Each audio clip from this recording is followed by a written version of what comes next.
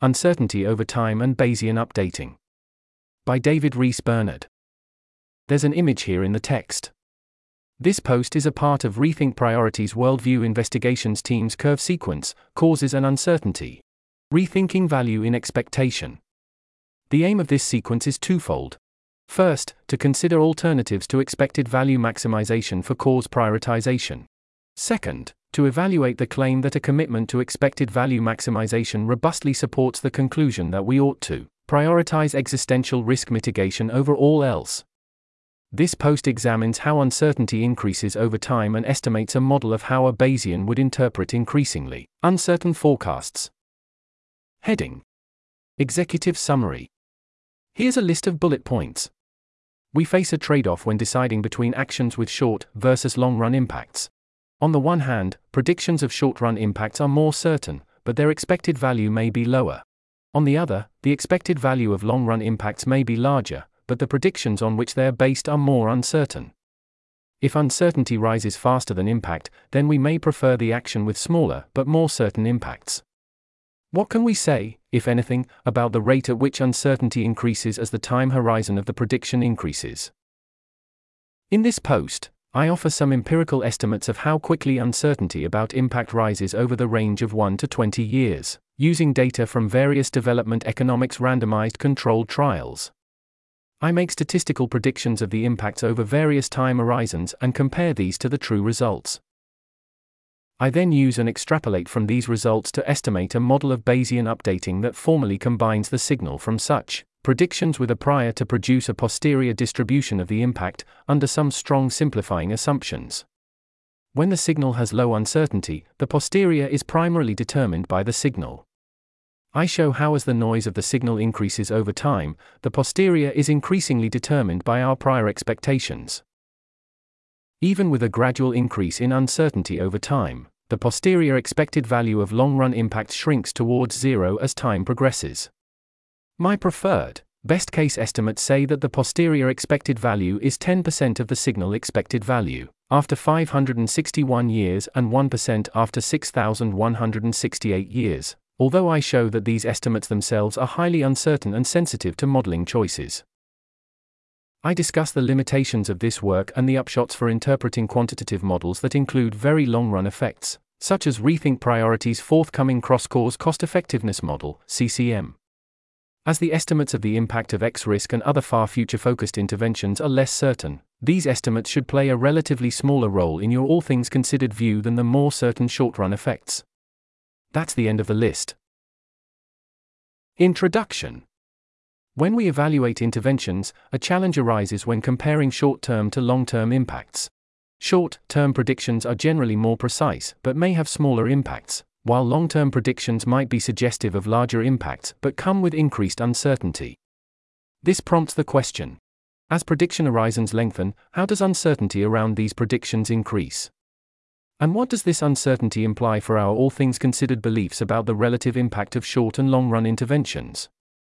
To address this, I employ data from various development economics randomized controlled trials, RCTs, making statistical predictions of impacts over time spans ranging from 1 to 20 years. I use the surrogate index method to make predictions, and the dataset of the predictions comes from an associated paper, EA Forum post, co-authored with Jojo Lee and Victor Wang. I compare these predictions to the observed impacts from the RCT's outcomes to measure forecast error.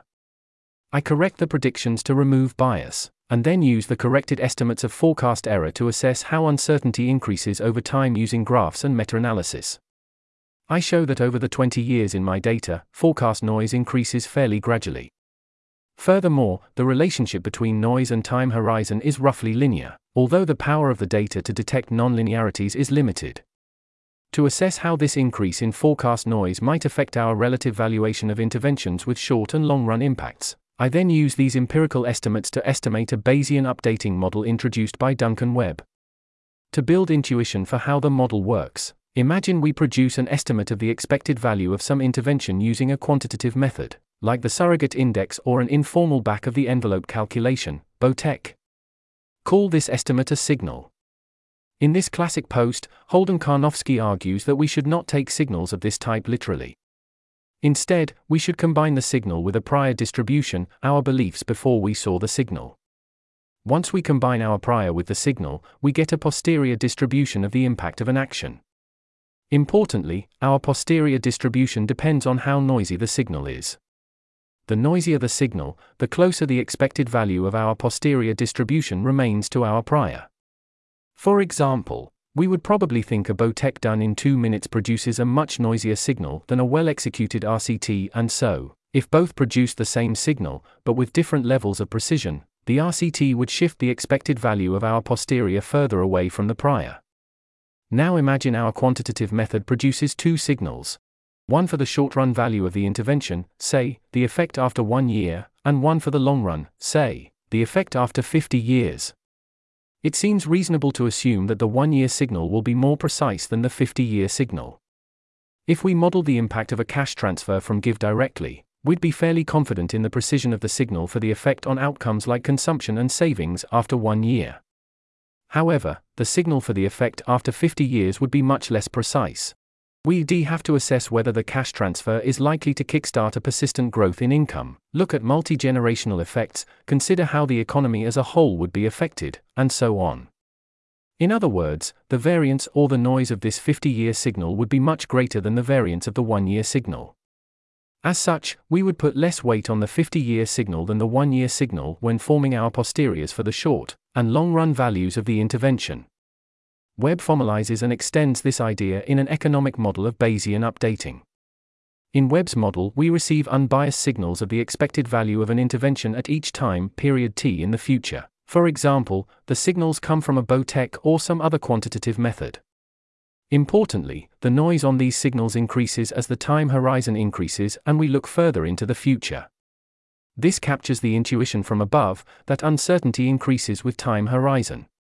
What matters in the model is the rate at which the noise on the signals increases. If the noise increases sufficiently fast, then the posterior expected value of the long-term effects of an intervention may be smaller than the posterior expected value of the short-run effects of that intervention, even if the long-term expected value signals are far greater than the short-run signals. I use data on statistical forecasts of the long-run results of RCTs to empirically estimate this model of Bayesian updating, explained in more detail below. As mentioned above, I find a gradual increase in signal or forecast noise. Despite this gradual increase, if we extrapolate forward linearly, the posterior expected value of the long-run effects of an intervention shrinks significantly towards the expected value of the prior, which I assume to be 0. With my preferred, best-case estimates, the posterior expected value is 10% of the signal expected value after 1,600 years. After 18,000 years, the posterior expected value is 1% of the signal expected value. In other words, if we received a signal that an intervention produced 100 utils each year, then our posterior expected value would be 10 utils after 1,600 years, and only 1 util after 18,000 years. I explore a number of different cases as robustness checks and show how allowing for nonlinearities in the relationship between forecast error and horizon can result in a very wide range of results. I note that all the results are dependent on the strong theoretical and empirical assumptions I make regarding the structure of the prior and the signal and extrapolation across time. Relaxing these assumptions may significantly change the relationship between the signal and the posterior expected value. Similarly, using different data sources may also change these relationships significantly in either direction. I discuss these limitations further at the end. This report has implications for how we interpret the results of quantitative models, such as Rethink Priorities' forthcoming cross-cause cost-effectiveness model, CCM. We should think like Bayesians when we interpret the results or signals of such models. When the signals are about short-term value and we think the signals are relatively precise, they should play a relatively large role in forming our posterior distribution or our all things considered view. On the other hand, some of the signals about long-term value depend on projections up to several billion years into the future. They are much less precise as they depend on many parameters about which we might be deeply uncertain. As a result, when we integrate these signals into our all things considered view, we should place less weight on them relative to the more precise short-run effects. Within the CCM, we can quantify the uncertainty of estimates due to parameter uncertainty, but, as with most models, we're unable to quantify model uncertainty, the concern that we are using the wrong model, and this model uncertainty might be the dominant source of our uncertainty, especially for more speculative long-run value estimates. In the rest of the report, I go into the theory behind Bayesian updating with increasing uncertainty over time. I then describe the data I use, how to estimate forecast noise, and how to estimate the relationship between time horizon and forecast noise while dealing with potential confounding. I show how forecast noise changes over time horizon in my dataset, and use this to estimate how much the signal expected value should be adjusted to end up with a Bayesian posterior expected value. I explore a number of different cases and conclude by discussing the limitations of this approach and potential improvements in future work. Heading: Theory. In this section I first explain the key parts of a model of Bayesian updating with noisy signals from Webb, 2021, that justifies putting less weight on noisier expected value signals. Subheading: Model. An agent uses a quantitative method to predict the benefit of an intervention for each future time period. These predictions are referred to as signals. Let, here's a formula, represent the signal for the benefit at time, here's a formula. This signal is composed of two parts. 1. The true benefit, here's a formula. 2. A noise component, here's a formula. Mathematically, we can express this as. Here's a formula. We make two key assumptions about the noise component, here's a formula. 1. Unbiasedness. The noise is unbiased, meaning its expected value is 0. This implies that, on average, the signal neither overestimates nor underestimates the true benefit. 2. Normality. The noise follows a normal distribution centered around 0. To capture the intuition that the model is less predictive when the time horizon increases, we assume that the noise on the signal increases with the time horizon, that is. Here's a formula. Where, here's a formula. With, here's a formula. We next make the assumption that the agent's prior belief over the benefit is also normally distributed with mean 0, and constant variance. A mean 0 prior implies that before doing any research about the intervention, the agent believes that the intervention is most likely to have no impact and that positive and negative effects are equally likely, in each time period. Here's a formula. We discuss how reasonable these assumptions about the prior and the signal are in the limitations, model assumptions section below. With these assumptions in place, we can derive the agent's posterior expected value of the intervention at each time period. See Proposition 1 in Gabay and Leibson, 2022, and proof of Proposition 1 in Appendix A. Here's a formula. Here's a formula. Here's a formula. Captures how much weight the agent puts on the signal. Alternatively, it captures how much the agent discounts the signal solely due to the uncertainty surrounding the signal. In the specific case where the prior is mean 0 and the signal is mean 1, here's a formula, represents the posterior expected value. The signal reflects both the true value of the intervention, here's a formula, and noise, here's a formula. When the noise in the signal is low relative to the noise in the prior, then the signal is informative about the true value of, here's a formula, and, here's a formula, is small so, here's a formula, is close to 1. As such, the agent's posterior expected value will be close to the signal, here's a formula. On the other hand, when the signal is noisier it is less informative and the agent's posterior will not be shifted as much by the signal, and instead will remain closer to the prior, of 0 in this model. As the noise of the signal grows over time, here's a formula. This means that the weight, here's a formula, that the agent gives to the signal will shrink over time and the posterior expected value will depend less on the signal, and more on the prior. Heading: Data. I use the data from Bernard et al., 2023, which tests a statistical method, the surrogate index, for forecasting the 1 to 20-year results of RCTs in development economics. This method does not produce Tetlockian subjective judgmental forecasts that readers may be more familiar with.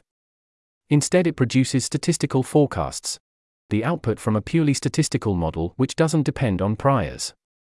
This means the forecasts from the surrogate index method dovetail nicely with the definition of signals in the Bayesian updating model, described above. We know the actual results of the RCTs so we can evaluate the forecasts, which means we can empirically estimate the rate at which signal noise increases and therefore estimate the Bayesian updating model. The surrogate index method was developed by Athy et al., 2019, to predict long-term treatment effects.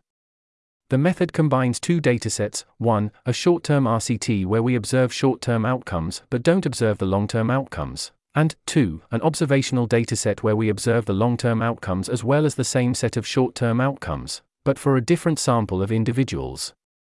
Here's a simplified breakdown of how the method works. 1. We use the observational dataset to train a predictive model. This model predicts the long-term outcomes from the short-term outcomes. 2. We use the predictive model, trained in the previous step, to predict the long-term outcomes in the short-term RCT. 3. We take the difference between the forecasted long-term outcomes in the treatment and control groups in the RCT, to estimate the long-term treatment effect. In Bernard et al., 2023, we conducted an empirical analysis of the performance of the surrogate index method, using real-world long-run RCTs spanning 5 to 20 years. Here's our approach. 1. Estimation of true long-run effect. We started by estimating the true long-run treatment effect using long-run data directly from these RCTs. 2. Implementation of surrogate index. Next, instead of using the long-run data, we applied the surrogate index method to predict the long-run treatment effect indirectly.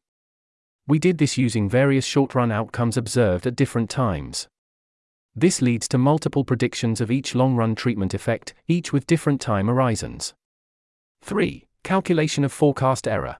We then compared the direct long-run treatment effect estimate from the RCTs to our predictions from the surrogate index method. The differences between these estimates gave us the forecast error for the surrogate index approach. In this post, I use the data from 8 different RCTs to estimate the relationship between time horizon and forecast noise. A summary of the RCTs is presented in Table 1. These RCTs are broadly representative of the medium to long-run development economics literature, with a number of common development interventions and studies from Latin America, South Asia, and East Africa. Table 1. Summary of RCTs used in analysis. Notes. Waves is the number of post-treatment survey waves, it does not include pre-treatment survey waves. Arms is the number of treatment arms and includes both treatment and control group arms. We look at the treatment effects for as many of the treatments and outcomes included in the relevant paper for each RCT. Although these outcomes may be in different units, for example income in dollars and weight in kilograms, we make the treatment effects comparable by 1. Converting them into effect size units by dividing by the control group standard deviation and 2. Flipping the signs so a positive treatment effect is always socially beneficial. Heading. Methodology. In this section I explain how we can measure noise from our surrogate index forecast data. Recall that the surrogate index forecasts are equivalent to signals in the theoretical model described above. I then explain how I use the forecast data to measure the relationship between forecast precision and time horizon. In particular, I show how to better deal with potential confounding of the relationship between time horizon and forecast precision. Subheading. Measuring forecast noise. We need to measure how the noise of forecasts changes with forecast time horizon, that is the function. Here's a formula. However, forecast noise is typically not directly measured. Instead, what is measured is an accuracy metric such as the mean squared error, MSE, which is a generalized version of the Brier score which may be more familiar to some readers. For MSE, the outcome to be forecast is typically the value of some future variable which is not necessarily bounded above or below. An example here is a prediction of the inflation rate in 2024, which could be either positive or negative. Here's a formula, where F subscript I is a forecast of outcome O subscript I. This essentially takes the difference between the forecast and the outcome, for example the difference between forecasted inflation and actual inflation, squares it, which always results in a positive number, and then takes the mean of this across many such forecasts and outcomes. I now show how we can go from the MSE to a measure of forecast noise. An important feature of the MSE is that it can be decomposed into bias and variance, or in other words, bias and noise. Here's a formula. If we can assume that forecasts are unbiased, so, here's a formula, then, here's a formula, and we have a measure of forecast noise. What does it mean intuitively for forecasts to be unbiased? In the context of MSE, forecasts being unbiased means that forecasts neither systematically overestimate nor underestimate the true outcomes, so there's no consistent error in one direction. In the inflation context, this means that if half of the forecasts are overestimates of the inflation rate, the other half need to be equally sized underestimates to produce a set of unbiased forecasts. In our theoretical model, this would mean that the signals are on average neither overestimating or underestimating the benefit of the intervention. Unbiasedness. Here's a formula. For MSE, if the average error of forecasts on outcomes with a common unit is 0, then the bias component is 0, and we can use MSE as a measure of forecast noise. If we know a set of forecasts has a systematic bias, meaning they consistently overestimate or underestimate the true outcomes, we can correct for this bias by adjusting each forecasted value accordingly. To produce unbiased forecasts, we simply need to subtract the known bias from each forecasted value. By doing this, the average error between the forecasts and the true outcomes is reduced to 0, effectively removing the bias. See a proof of this in the appendix. We can then compute the MSE of the corrected forecasts, which will then correspond to the variance, since the bias of these forecasts is 0. For instance, if forecasts of inflation are on average 1 percentage point higher than the true level of inflation, then we can dB as the forecasts of inflation by subtracting 1 percentage point from all of them, and compute the MSE of these corrected forecasts. Then the MSE of these bias-corrected forecasts is a measure of forecast noise or variance. Subheading: Estimating forecast horizon and noise relationship. Previous studies have looked at the relationship between forecast accuracy and forecast horizon. Dillon, 2021. Niplav, 2022. Prieto, 2022. An often noted difficulty in this analysis is forecast difficulty being a confounding variable. If the selected long-range questions are easier, then if we observe no relationship between accuracy and horizon, this could be explained by the difference in easiness across different horizons, rather than there being no relationship between horizon and accuracy.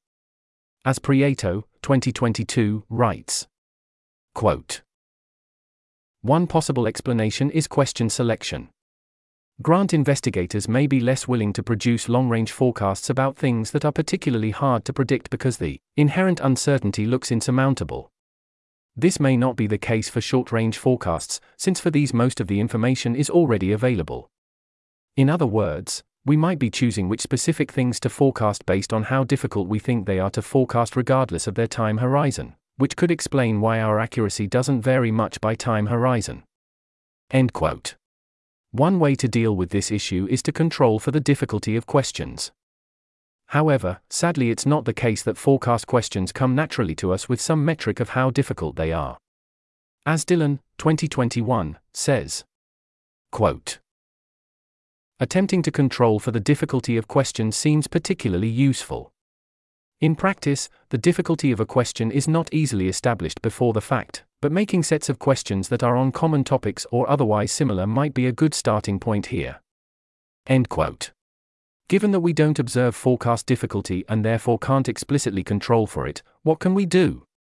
Instead of comparing forecasts with different ranges across different questions with different ranges, we can instead look at accuracy within questions, as Niplav, 2022, does in their final section. More formally, we can do this by including question fixed effects when we analyze the relationship between accuracy and horizon. This ensures that we compare within each question how much accuracy changes when the horizon is short versus long.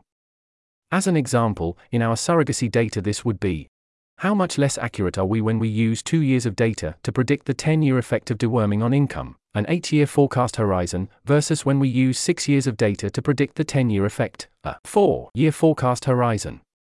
By including a question fixed effect, we ensure that features that vary across questions such as question difficulty are controlled for and do not confound the estimated relationship between forecast horizon and accuracy. This, however, requires more from our data. We now need to have multiple forecasts made at different times for each question. If we only had one forecast per question, then there would not be any within-question variation of forecast horizon, which is necessary to identify the relationship between horizon and accuracy when using fixed effects. The data we use has this feature, but other datasets with which you might want to run this analysis do not, discussed in more detail in limitations, data below. If you were to do this sort of analysis with such other datasets, you would likely better identify the unconfounded relationship between forecast horizon and accuracy by including forecaster and or topic fixed effects to ensure your comparisons are within forecaster and topic respectively. Heading: Results. Subheading: Debiased errors. First, we have to remove the bias from the forecasts so that the corrected forecasts are unbiased, and therefore the MSE of the corrected forecasts is equivalent to the variance or forecast noise. To do this, we estimate the mean forecast error, the average difference between the forecasted treatment effect and the actual treatment effect. As the two treatment effects are themselves estimates with noise, the error of each forecast also has some noise. We therefore use a meta-analysis to estimate the mean error by giving more weight to more precisely estimated errors, and to account for the correlation between error estimates within the same study. This gives us a mean error of -0.054 as shown in Table 2.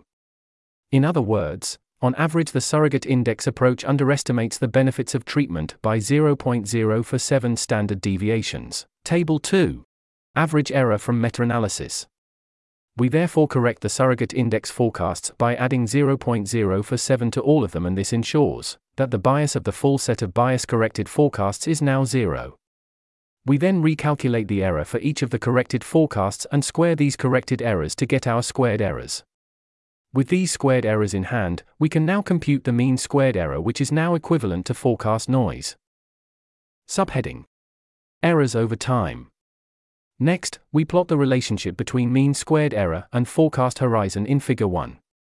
We do this separately for each study in the top half of the figure and for all studies combined in the bottom half of the figure.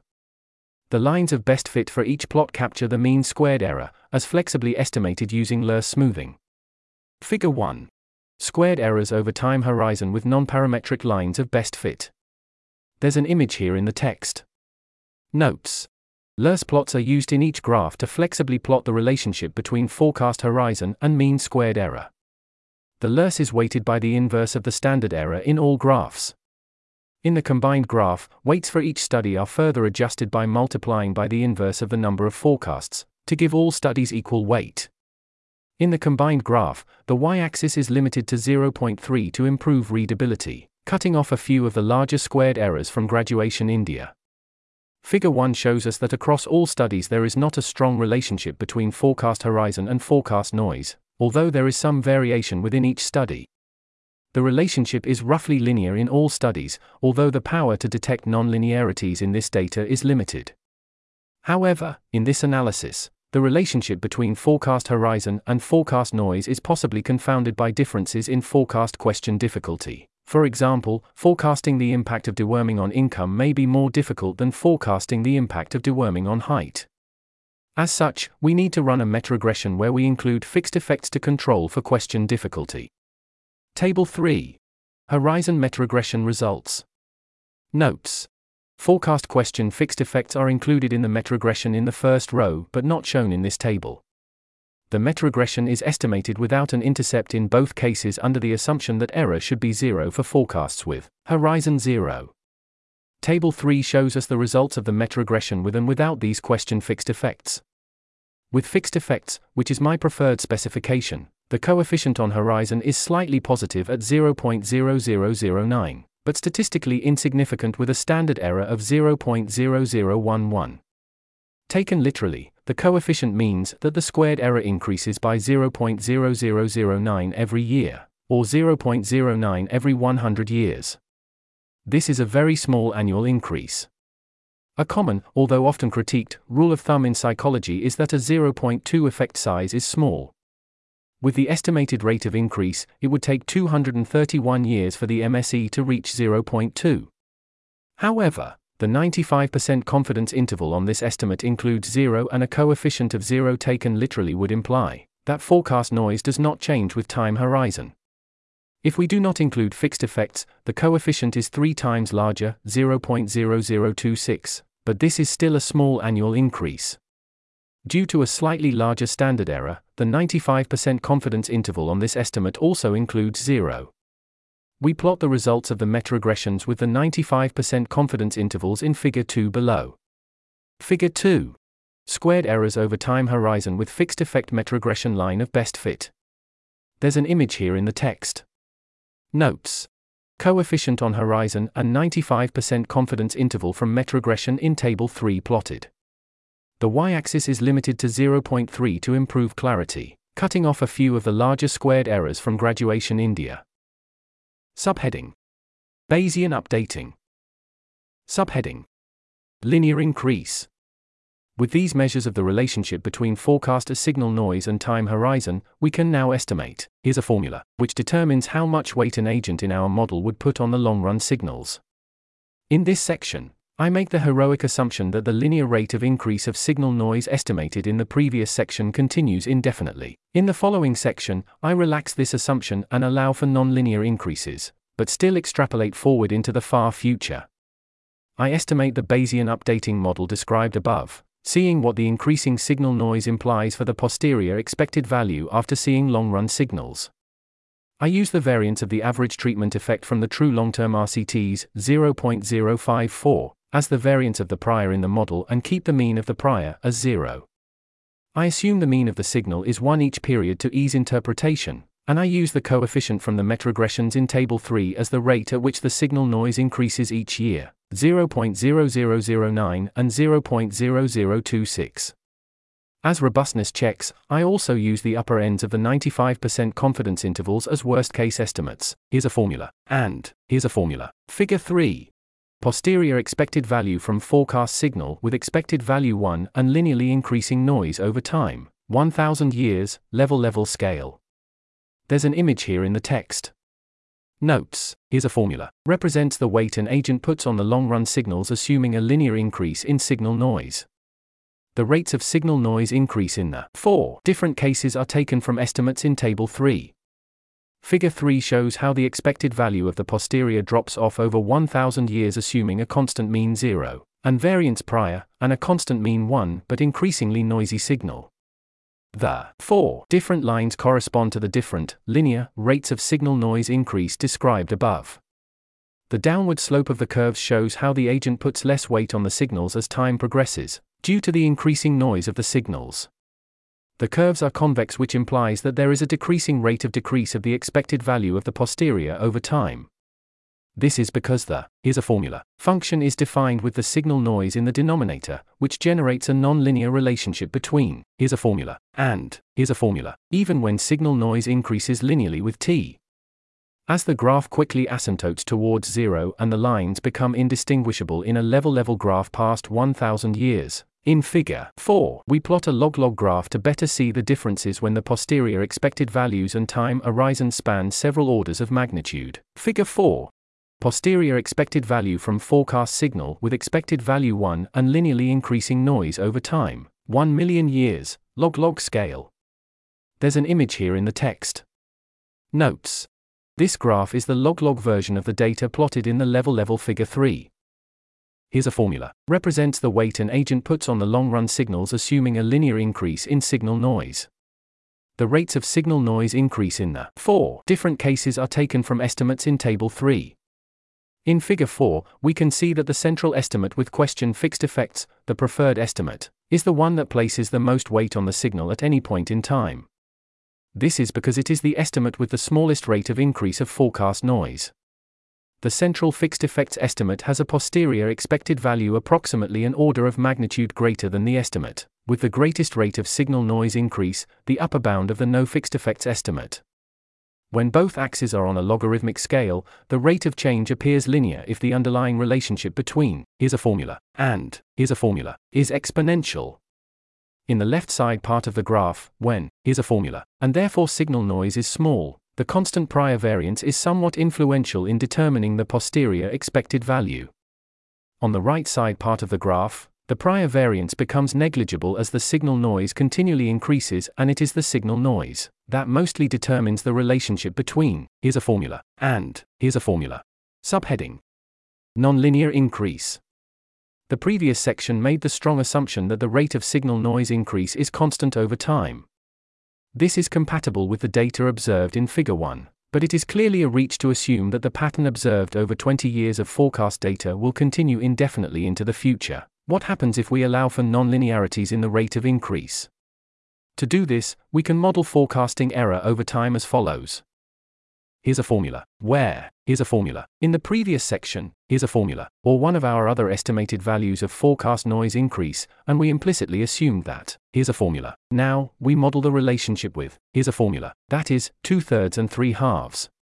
If, here's a formula, this implies that the rate of increase of signal noise increases over time. Conversely, if, Here's a formula. Then the rate of increase decreases over time. The relationship between forecast signal noise and time under these assumptions is shown in Figure 5. Figure 5. Forecast noise over time under different nonlinear assumptions. There's an image here in the text. Notes. Constant rate of increase is the central fixed effects estimate from the previous section. The increasing rate of increase curve uses, here's a formula, while the decreasing rate of increase uses, here's a formula. Ideally, we would estimate the parameter empirically, but estimating nonlinear relationships requires a lot more data. As such, this analysis should be seen as a robustness check more than a main result, and it is again subject to the caveat that we are making extreme extrapolations into the future from limited data. Figure 6. Posterior expected value from forecast signal with expected value 1 and non-linearly increasing noise over time, 1 million years, log scale. There's an image here in the text. Notes. This graph has log axes. Here's a formula. Represents the weight an agent puts on the long-run signals assuming nonlinear increases in signal noise. The rates of signal noise increase in the three different cases use beta values of 0.667, 1, and 1.5. Figure 6 shows how much weight will be put on signals when the noise of the signals evolves in a nonlinear fashion, with the linear case in red shown for reference. The weights diverge over time. We can see that around 10,000 years the weight put on the signal with a decreasing rate of signal noise increase is about 1 order of magnitude greater than the weight put on the constant rate of increase signal. The difference between the constant and increasing rates is even greater, with the increasing rate placing 2 orders of magnitude less weight on the signal than the constant rate. The 3 order of magnitude difference between the two nonlinear cases at 10,000 years is already substantial, and the difference grows with time. Subheading. Comparison. Table 4 compares the results of all the previous cases. It shows us, for each case, how long it takes for the posterior expected value to be some fraction of the signal expected value. Again, this is assuming a 0 mean, constant variance prior, and a mean 1, but increasing variance signal. Table 4. How long it takes until posterior expected value is some fraction of signal expected value. We can see that under the preferred central fixed effects estimate, signals of the value produced with a horizon of 561 years produce a posterior expected value that is 10% of the expected value of the signal. Every order of magnitude increase in forecast horizon after that results in a posterior expected value roughly an order of magnitude smaller. Other than the decreasing rate of increase case, which relied on an arbitrary assumption, the central fixed effects estimate is the one that takes the longest for the posterior expected value to reach a given level. Even given the slow increase in signal noise in this case, the weight put on the signal declines at a moderate speed. You may personally be inclined to put even less weight on long-run signals than these estimates suggest, that is, you may give signals of the impact of some intervention 561 years into the future much less than 10% of the weight in determining your posterior expected value of that intervention. Nonetheless, even this limited rate of signal noise increase does seem to reduce the posterior long-run value of interventions fairly significantly. More importantly, though, is the variance across the different cases.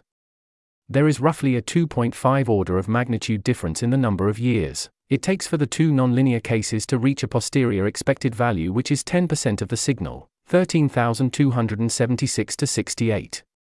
Even restricting our attention to the different linear cases, there is almost an order of magnitude difference between the fastest and the slowest cases, 561 to 84.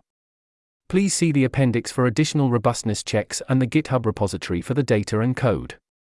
There are a number of assumptions made in this work, and further work should improve on this by addressing some of the limitations mentioned below. Heading. Limitations. Subheading. Data. First, we use RCTs that have completed long-run follow-ups. This is clearly a selected subset of RCTs, and this selection could bias results. In theory, this could go in either direction, but one plausible story is that the types of RCTs that have long-run follow-ups are ones that had larger short-run effects, and were expected to have larger long-run effects. This might lead us to do relatively well in predicting the long-run outcomes in this subset, and as such underestimate how much predictability declines over time.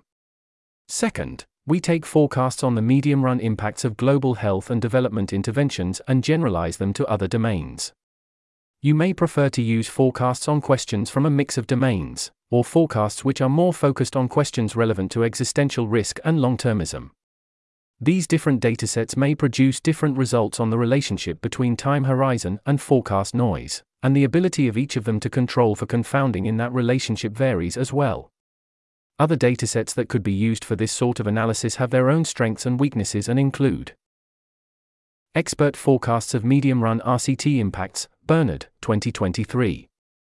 Judgmental Forecasts of Impacts from Development Economics RCTs. IKISA Forecasting Datasets. Metaculus. Prediction Book.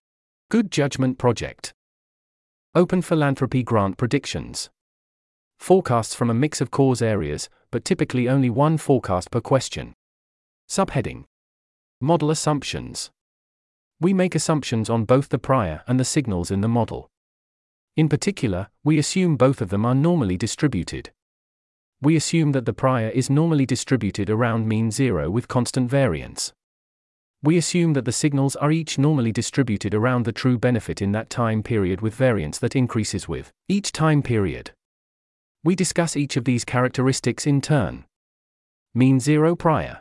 In the context of this model, the prior is meant to be the agent's belief about the impact of an intervention before they have seen any information, or done any analysis of this intervention. If we select a random intervention the agent could do, whether in the global health and development, animals, or X-risk space, it seems reasonable to assume that its net impact is zero absent any further information. This is in line with the philosophical principle of indifference whereby positive and negative effects are equally likely, and the stylized empirical fact that most social programs don't work. We are not saying that your personal prior given your current knowledge of interventions should be mean zero for interventions in any of these spaces. You have likely seen many signals and other evidence in the past that will have already moved your prior away from zero. We use zero for illustrative purposes, but it is simple to change it and see how that affects the results. We give an example in the appendix. To be clear, if we're assuming normally distributed priors and signals, here's a formula, is still the weight you put on the signal and, here's a formula, is the weight you put on the prior, regardless of what you assume the expected value of the prior, or the signal, to be. Assuming an expected value of 0 for the mean and 1 for the signal allows us to additionally interpret, here's a formula, as the expected value of the posterior. If the mean of your prior is closer to the mean of the signal, then the posterior expected value won't be shifted down as much for a given signal. For example, if your signal is mean 1 and your prior and signal have the same variance, then a mean 0 prior gives a mean posterior of 0.5, whereas a mean 0.5 prior would give a mean posterior of 0.75. Your prior could also be below 0 or above the mean value of the signal. What your prior actually is depends on your epistemic context. Suppose you're considering a set of interventions that have already been filtered by someone else for having high expected benefit. Your prior for this set of interventions should likely be greater than 0. However, the person who did the filtering should probably have a prior much closer to 0. Constant variance prior.